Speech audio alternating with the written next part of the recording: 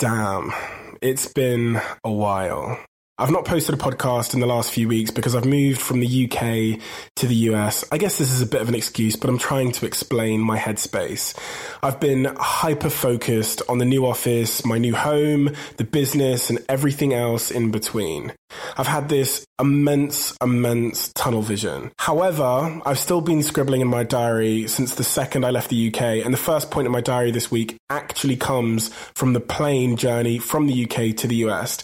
Today's podcast marks the return of the Diary of a CEO and the start of the United States chapter of this diary, but also of my life.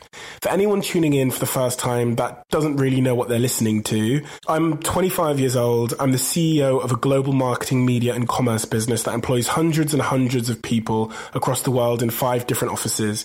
The business started in my bedroom as a broke student dropout. I've just moved to the United States to help grow the business here in this new, massive, challenging market. And this podcast that most CEOs wouldn't share. This podcast is my way of offloading random, deep, dark and indifferent thoughts. And in doing so, in being so honest in a world of fakery, not only does this feel like therapy to me, but I guess the chance of you resonating with something I say is drastically increased. I usually record these podcasts at 3 a.m. from a cupboard under the stairs in my apartment in the UK. But today, the environment's slightly different. I'm in a suite in Hollywood, near the Hollywood Hills. I'm out here on business for a week, and it's 2 a.m. in the morning. Anyway, without further ado, I can't wait to get back into this. I'm Stephen Bartlett. This is the Diary of a CEO. I hope nobody is listening, but if you are, then please keep this to yourself. Okay, so the first point in my diary this week occurred on the flight from Manchester to New York. Let me set the scene. I walk on the plane. I go into the business class section. I stow my bags. I sit down. The lady comes over, the flight attendant. She offers me a glass of champagne. I said, yes. I get the menu. I quickly pull out my laptop and I try and get some work done before the flight takes off. I know I've got about 20 minutes. And as I'm doing this, I'm distracted by this sound and this energy over to my left. And I look over and there's this middle-aged couple with the biggest smile on their faces, a bigger smile than you've ever seen in your life. Even recounting in my head how excited they were almost gives me goosebumps because it was quite unusual. And I couldn't figure out why they were so euphoric. So I sat down and I just thought, I'll just listen into their conversations. And as the flight takes off and we go in the air and we start going, I realize that this is the first time they've ever flown business class, but it's also the first time they've ever been to New York. And they are just so happy and so excited. And I'm so happy for them. It literally put a smile on my face. However, the more I sort of started to reflect on it, I thought I'm also a little bit jealous. The first time I flew to New York, I did. The first time I was able to fly business class, I felt pretty euphoric, to be completely honest. But for some reason, because I go to New York every month and I fly business class every month, I'm numb to the excitement and the feelings of euphoria that this couple to my left had. And so I started to read a little bit more about it. And one of my favorite books actually answers the question. I pulled up Google and I just wanted to study once again why this happens in humans. And it's this whole idea of hedonistic adaptation, which I've spoken about once before on this podcast. The people on my left, this couple on my left, had the same euphoric excitement that 18-year-old Steve Bartlett would have had. But because these experiences have become the normal to me, I don't feel the same way about them. I think that's quite sad. When good things happen, we feel these raw positive emotions like excitement and relief and pride and of course happiness. But the problem is happiness just doesn't last. The excitement of that first car purchase wears off. The thrill of the promotion gives way to the anxiety of handling the responsibilities that come with it. I want to know, and I guess this is what I was trying to figure out, was how do I stop that pleasure, those feelings of happiness from dwindling? And so I started to do a little bit of reading, and there's this thing called the satisfaction treadmill, which means that when we experience a new level of sort of happiness or accomplishment or achievement, we continually shift our standard upwards once we've reached it, and we're constantly therefore running after this new higher standard, which is harder and harder to attain. And there are basically 2 ways to stop yourself from the satisfaction treadmill, right? Way number one is variety. As we all know, variety is the spice of life, as they say. But it's also an incredible weapon against adaptation because we don't get used to positive events when our experiences feel fresh and unexpected. When a positive experience is repetitive, when you know exactly what to expect, you don't get the same kick out of it. And so one of the things that I am going to do to sort of increase the variety and the unexpected element of the good things in my life is when it comes to booking my flights from now on, I'm going to book economy on all of my flights and I'm going to try and upgrade at the counter. That's what, I usually figure out a way of doing anyway, but this means that only 50% of my flights will be business class. They'll be incredibly cheap as well, but only 50% of them will be business class and I don't know when until I get there. And I think that will be one of the things that will help me appreciate and savor the moment more.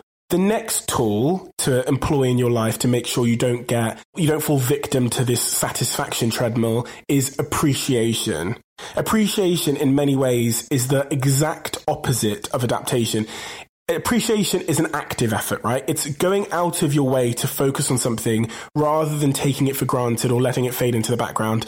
And this appreciation leads to a sense of gratitude, a sense of being fortunate for being in your current circumstances compared to others or compared to where you were in the past. And when we appreciate our positive experiences, when we turn our mind's eye towards ourselves, we don't just make our happiness last longer, we kick it up a notch as well. We become happier.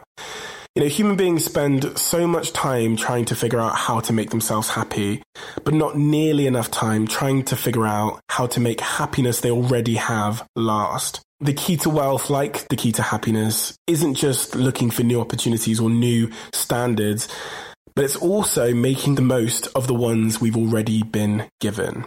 That's how I'll learn to be in a permanent state of happy woman sat next to me on the plane. Okay, the next point in my diary is about relationships. I've had a bit of an epiphany. Again, this may just be an excuse, but I think it makes a lot of sense to me about why I'm very, very, very, very almost impossible to date. And that is because I don't want to be your priority. Let me explain. There's this kind of popular notion that when you're with somebody, you want to be and want to feel like their number one priority. But the more I've thought about that, the more wrong that feels for me. If you're going to be in a relationship with me, I want to be your second priority. I want your first priority to be you. Your ambitions, your life, your future, you. Because my first priority as an independent person is going to be me. And if you're dependent on an independent person, you'll challenge their sense of independence, which only creates friction, arguments, and conflict. It's important to remember that needing a person too much doesn't come from love. It comes from fear and insecurity. And being unhealthily codependent causes you to completely sacrifice your own sense of identity, your self-worth, and you can become reliant on a relationship, which is literally the single most unattractive thing. So not only in the past have I felt that partners I've had, because they were more dependent on me than I was on them, have challenged my sense of independence, but I've also found them less attractive because they've got more needy, right? And so it's imperative that you build your own life. If you want to be happy with someone, you have to be happy alone. You can't be happy together if you're not happy alone. You have to build your own life. You have to build your own social circle. And although it sounds ugly, for the sake of your own happiness, sometimes you have to be selfish. I think this is part of the reason, not the full reason, but part of the reason why I've struggled so much in relationships.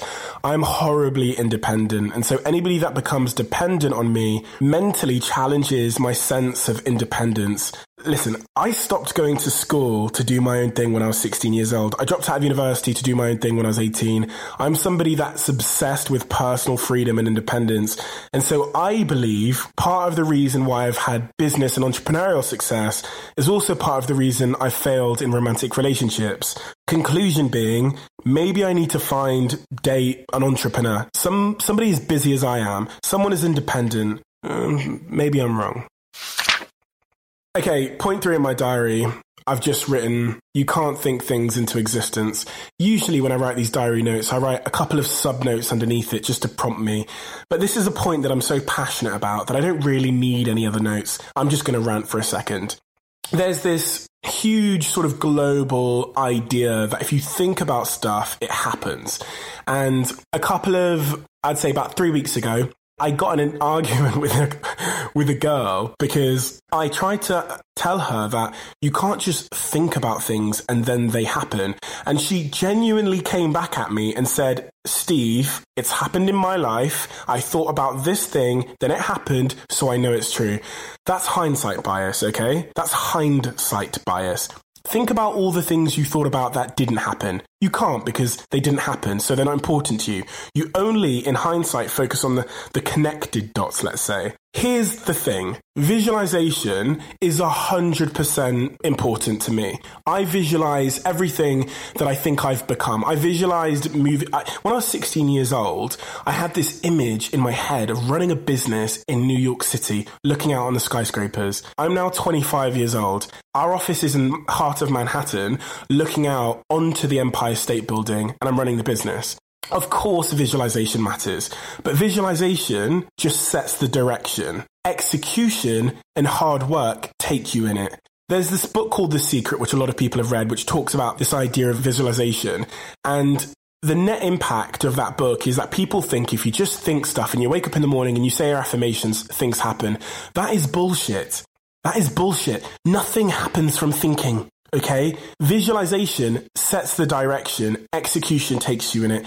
Visualization is worth nothing if you don't work your ass off. So my whole life is a process of thinking about who and what I want to become, and then waking up in the morning the next day and giving all of my energy and all of my hard work and all of my smarts and my blood, my sweat, my tears to making that happen. And then I look back and I say to myself, Steve, that's exactly what you visualized, and then you did the work and you achieved it. So please don't rely on visualization to take you there. Visualization won't move you anywhere. Visualization alone will waste your fucking time. I'm sorry to swear, this is something that I'm very passionate about. It really annoys me. Execution and hard work and visualization are a killer combination. And that's the combination that you need to create within your own life. And that's the combination that I try and create every single day.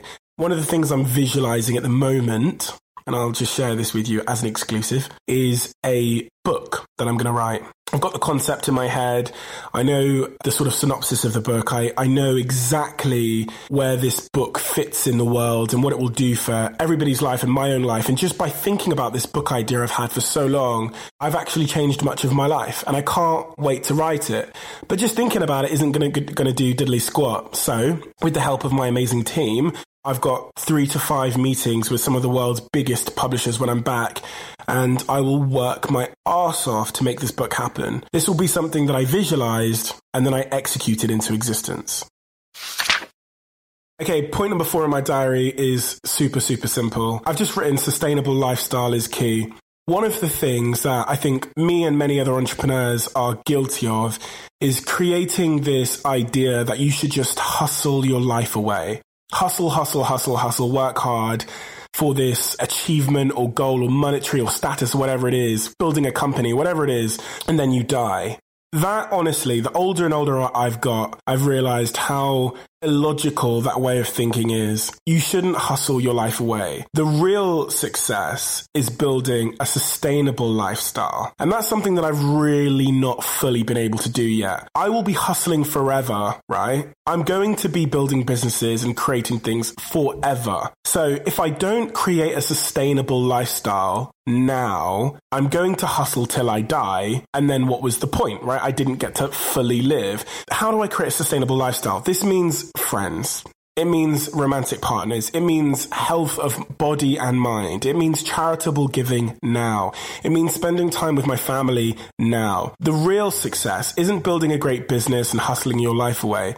The real success, as I've come to learn, and as my friends who are entrepreneurs, and one of my best friends is also an entrepreneur and runs a business, has come to learn very recently, is the real success is building a sustainable lifestyle.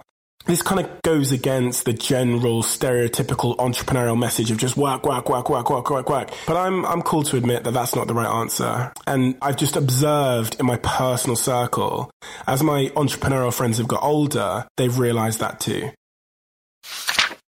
Point 5 in my diary is living at zero. I've spent my whole life living at zero. And it was only this sort of realization of this that's kind of answered the question as to why and how I've been so happy and I guess in some respects successful at what I've done in my life, because I genuinely believe at the very core of me that I am nothing. I have nothing, I am nothing, and that I am insignificant. At the same time, which is almost kind of contradictory to that, I genuinely believe I'm really good and I can do anything I want to do and that I can achieve anything. So it's this weird balance of really not thinking I'm special, but also thinking that I can achieve anything, which I guess is contradictory. This is part of the reason that I get so numb when people say things to me like, you must be so proud of yourself. Because this idea of pride, I think I'm scared, will make me complacent or make me feel that I've got something to lose. As human beings, we get insecure, combative, and resentful when we believe something is at risk of being taken from us, whether it's our possessions, our pride, our ego, or our image. But you can't take anything from someone that doesn't think they have anything to lose. Thus, it's healthier to live at zero. I have and am nothing but my loved ones and the memories I've created with them, and nobody can take that from me. And this idea that I'm at zero and that I live at zero and that I've not really got anything to lose has also allowed me to take what you would call risks. But I don't see them as risks because I don't, as I've always said to anyone that's ever asked me, I'm not scared of going back to the bottom. I was cool at the bottom. When I had nothing and I was living in Moss Side, I was fine. Life was different. There wasn't any business class flights or anything like that, but a lot of mega buses. I was happy. I was fine. And the belief that you've got something to lose, as Steve Jobs said, is the one thing that will hold you back from ever becoming the most fulfilled, successful version of yourself. Not caring about possessions and not thinking I have something to lose has made me successful. And I really, if there's one thing I could give you from this podcast today, it's really that idea that you are nothing. You have nothing to lose. You aren't special. You're not significant.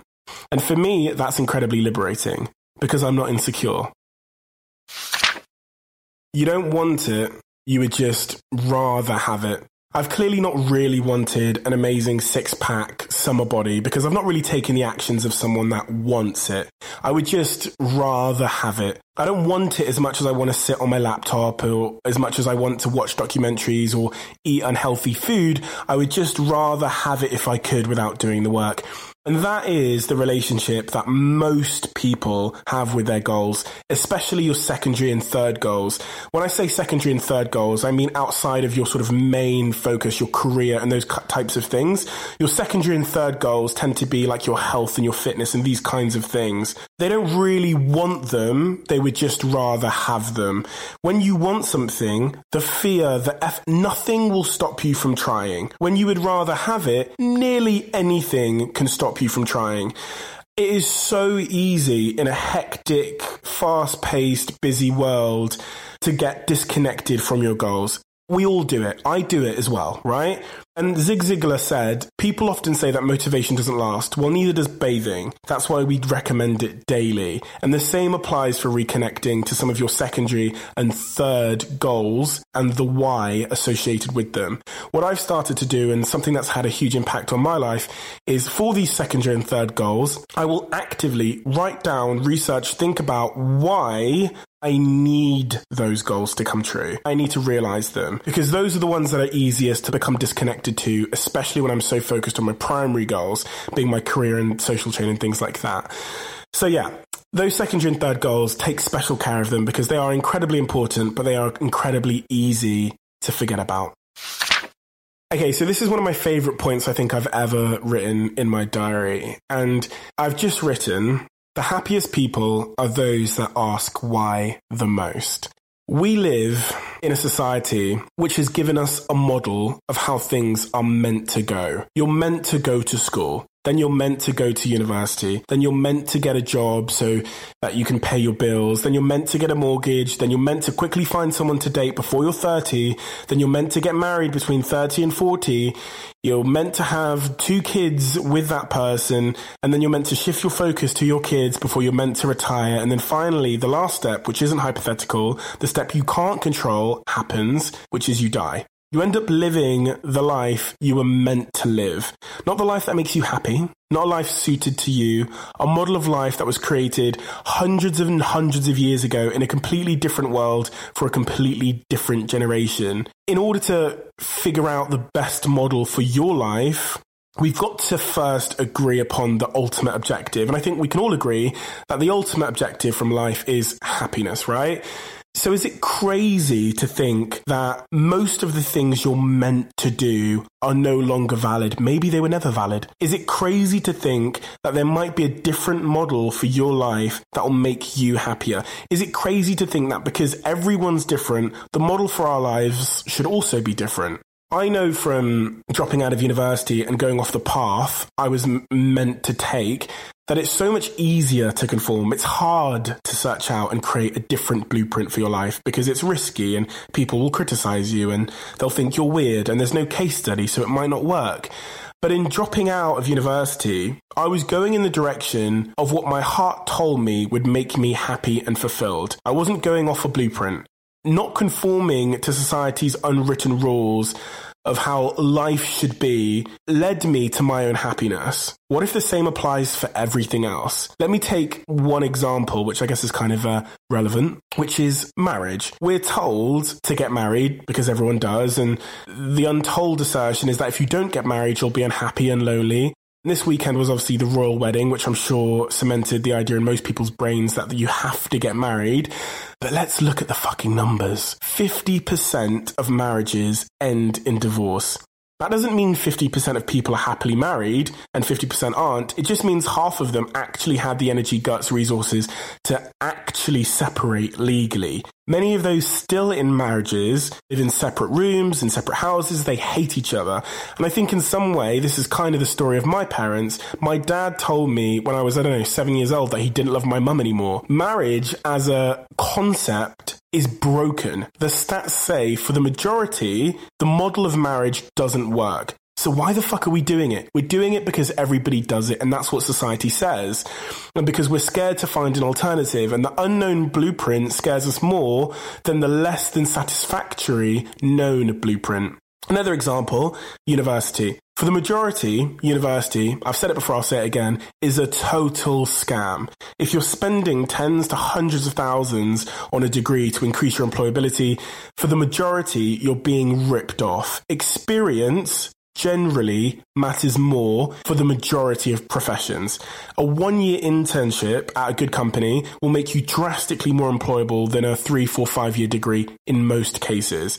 Of the hundreds and hundreds and hundreds of people that we've employed at Social Chain around the world in the last 3 years, in every role, including design, marketing, legal, finance, sales, HR, data, business, and even our chef, the number of people have asked about their degree is 0. The number of people have asked about their prior experience is 290 people. And people will come back to me and say, well, you can't get experience without a degree. Yeah, I know, because that's partly true, but that's just because the system's broken. And the other argument is, but my doctor needs a degree. That doesn't make scamming the majority acceptable. The majority winning doesn't mean that the same model should be cast upon the majority. The majority of workers say that their job did not require a degree. The majority of business owners don't have a degree. The majority of people with a degree say their job is unrelated to that degree. The model is a scam. Just like marriage, it doesn't work for the vast majority, but just like marriage, we've built a system around it. So not only is it almost impossible to change, but many people are too scared to seek out the alternatives. So I guess my conclusion is to ask why more. In your own life, I'm doing it in mine. This is what I've always done and what I will always continue to do. Ask why things have to be the way they are. Not only could you get closer to your own happiness, but you could also be instrumental in creating a better world for future generations. I really don't think I'm going to get married. Why would I? This is the most bizarre point I've ever talked about in my podcast, and I just don't care. I'm really excited to share this with you because I think for some people it'll make you feel a little bit uncomfortable. Okay, so I just wrote in my diary, what is real? I was reading some stuff online and it resonated a little bit. And it's this really interesting phenomenon called, I think it's called post-ejaculation syndrome, PES. And basically, when the male ejaculates, he loses his horniness, he loses his feelings, and he loses his desires. This is part of the natural male sexual response, and they call it the refractory period. After ejaculation, romantic interest usually completely diminishes. And from a sort of survival standpoint, they think this is probably an adaptation that kept men from spreading all of their seed at once in one place, so they would have greater reproductive chances of spreading it around and creating more opportunity. So as a man, and men listening to this will completely understand, you can literally go from desperately missing someone, thinking about them, willing to book flights to see them on the other side of the world, then masturbating and instantaneously, genuinely not caring about them anymore, instantaneously being over them. If you're listening to this and you're thinking, what the fuck is Steve on about? Google it. I'm obviously a man, so I understand these feelings, and a quick Google search will show endless amounts of men trying to understand this as well. But what was so interesting to me isn't how I feel after I ejaculate. That's not what this podcast is about. What's interesting is this means probably all of our sort of innate feelings, the innate things that get us down, make us happy, horny, sad, and everything in between, aren't tangibly real. These are emotions created by chemicals or a lack thereof in our bodies. And I need to be extremely clear here. I am not for a second saying that mental health issues aren't real. They are very, very, very real. I'm talking about the natural innate urges and desires we have as humans. What I'm saying is the example that I described above taught me that much of what we feel is due to chemicals in our bodies that are making us feel things in order to get us to, carry out certain actions that are conducive with survival and reproduction. And a chemical imbalance can really make us feel and think anything. Why am I talking about this? For me, the understanding that it's just chemicals in my body making me feel things, for me, was really liberating. Because I thought much of the sensations and the feelings and, things that I encounter as a human being were like real things. I don't know, things sent from some god above, real tangible things. But embracing the fact that most of the things I feel have been created within my own mind for me gave me a real sense of control over them. It took power away from them. And for me, that feeling is amazing. Really, really weird point to end on. But I hope you understand what I'm saying. This idea that I can feel something so immensely that has so much control over me, like, missing someone or this kind of thing. And then you can change the chemicals in your brain or you can do something and instantly you don't care. Both feelings feel so fucking real. Like the feeling before and after feels so fucking real. What am I talking about? But do you get what I mean? But anyway, my grand conclusion to this point, if I haven't been able to make it just yet, is how amazing the human body is and the mind is at tricking us into thinking that we genuinely feel a certain way when really there's just a chemical driving that feeling. For some people, this might be terrifying because breaking your life and your emotions and feelings down to chemicals for some is really scary and it makes them feel insecure and irrelevant or whatever. But for me, it's so empowering to know that, let's use the example of missing somebody or feeling horny. To know that when I feel like I really, really miss somebody, that's not a real thing. I don't really, really, really miss them, or I'm not really, really horny. Do you know what I mean? It's just chemicals. And I'm going to be okay. And anyway, we'll end the podcast there. What a fucking weird ending. Okay, thank you so much for listening to The Diary of a CEO. I'm going to be back next week on Monday. This time I'm going to be on time, I promise you. If you've enjoyed this podcast, if you've learned anything, if you like it, please leave me a review in the podcast store. If you could possibly leave me 5 stars, that'd be amazing. And leave your social media handle in the review as well. And I'm going to try and, as I always do, try and help as many of you as I possibly can. If you can share the podcast and tag me on LinkedIn or Instagram or Twitter, I will be forever indebted to you. And I see every single one of them without fail. So I will appreciate it tremendously. Please make sure you subscribe to the podcast as well, because of course them being so kind of sporadic means that you'll never miss one. So hit that subscribe button wherever you're listening to it. Tell a friend, and thank you for being my therapist today. I miss you, and I'll see you again next week.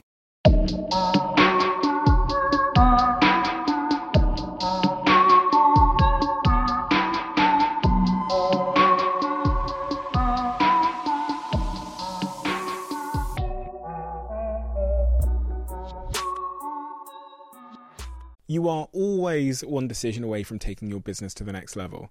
And a decision that's helped me to transform my business is moving over to NetSuite, who I'm excited to say are a sponsor of this podcast. If you don't know already, NetSuite is the #1 cloud financial system, bringing accounting, financial management, inventory, HR into one platform and one source of truth. It's reduced IT costs because it lives in the cloud, so you can access it from anywhere. And the cost of managing and running multiple systems because it's in one unified business management suite. My team and I don't have to worry about tasks being manual and clunky. And it means that I can be more efficient and to focus on more important things like bringing you the best episodes and guests on this show. So I become one of the 37,000 companies that have already made the move over to NetSuite. NetSuite has extended its one-of-a-kind flexible financing program for a few more weeks. So head to netsuite.com/Bartlett for a free product tour. Back to the episode. You are always one decision away from taking your business to the next level. And a decision that's helped me to transform my business is moving over to NetSuite, who I'm excited to say are a sponsor of this podcast. If you don't know already, NetSuite is the #1 cloud financial system, bringing accounting, financial management, inventory, HR into one platform and one source of truth. It's reduced IT costs because it lives in the cloud, so you can access it from anywhere. And the cost of managing and running multiple systems because it's in one unified business management suite. My team and I don't have to worry about tasks being manual and clunky. And it means that I can be more efficient and to focus on more important things like bringing you the best episodes and guests on this show. So I become one of the 37,000 companies that have already made the move over to NetSuite. NetSuite has extended its one-of-a-kind flexible financing program for a few more weeks. So head to netsuite.com/Bartlett for a free product tour. Back to the episode.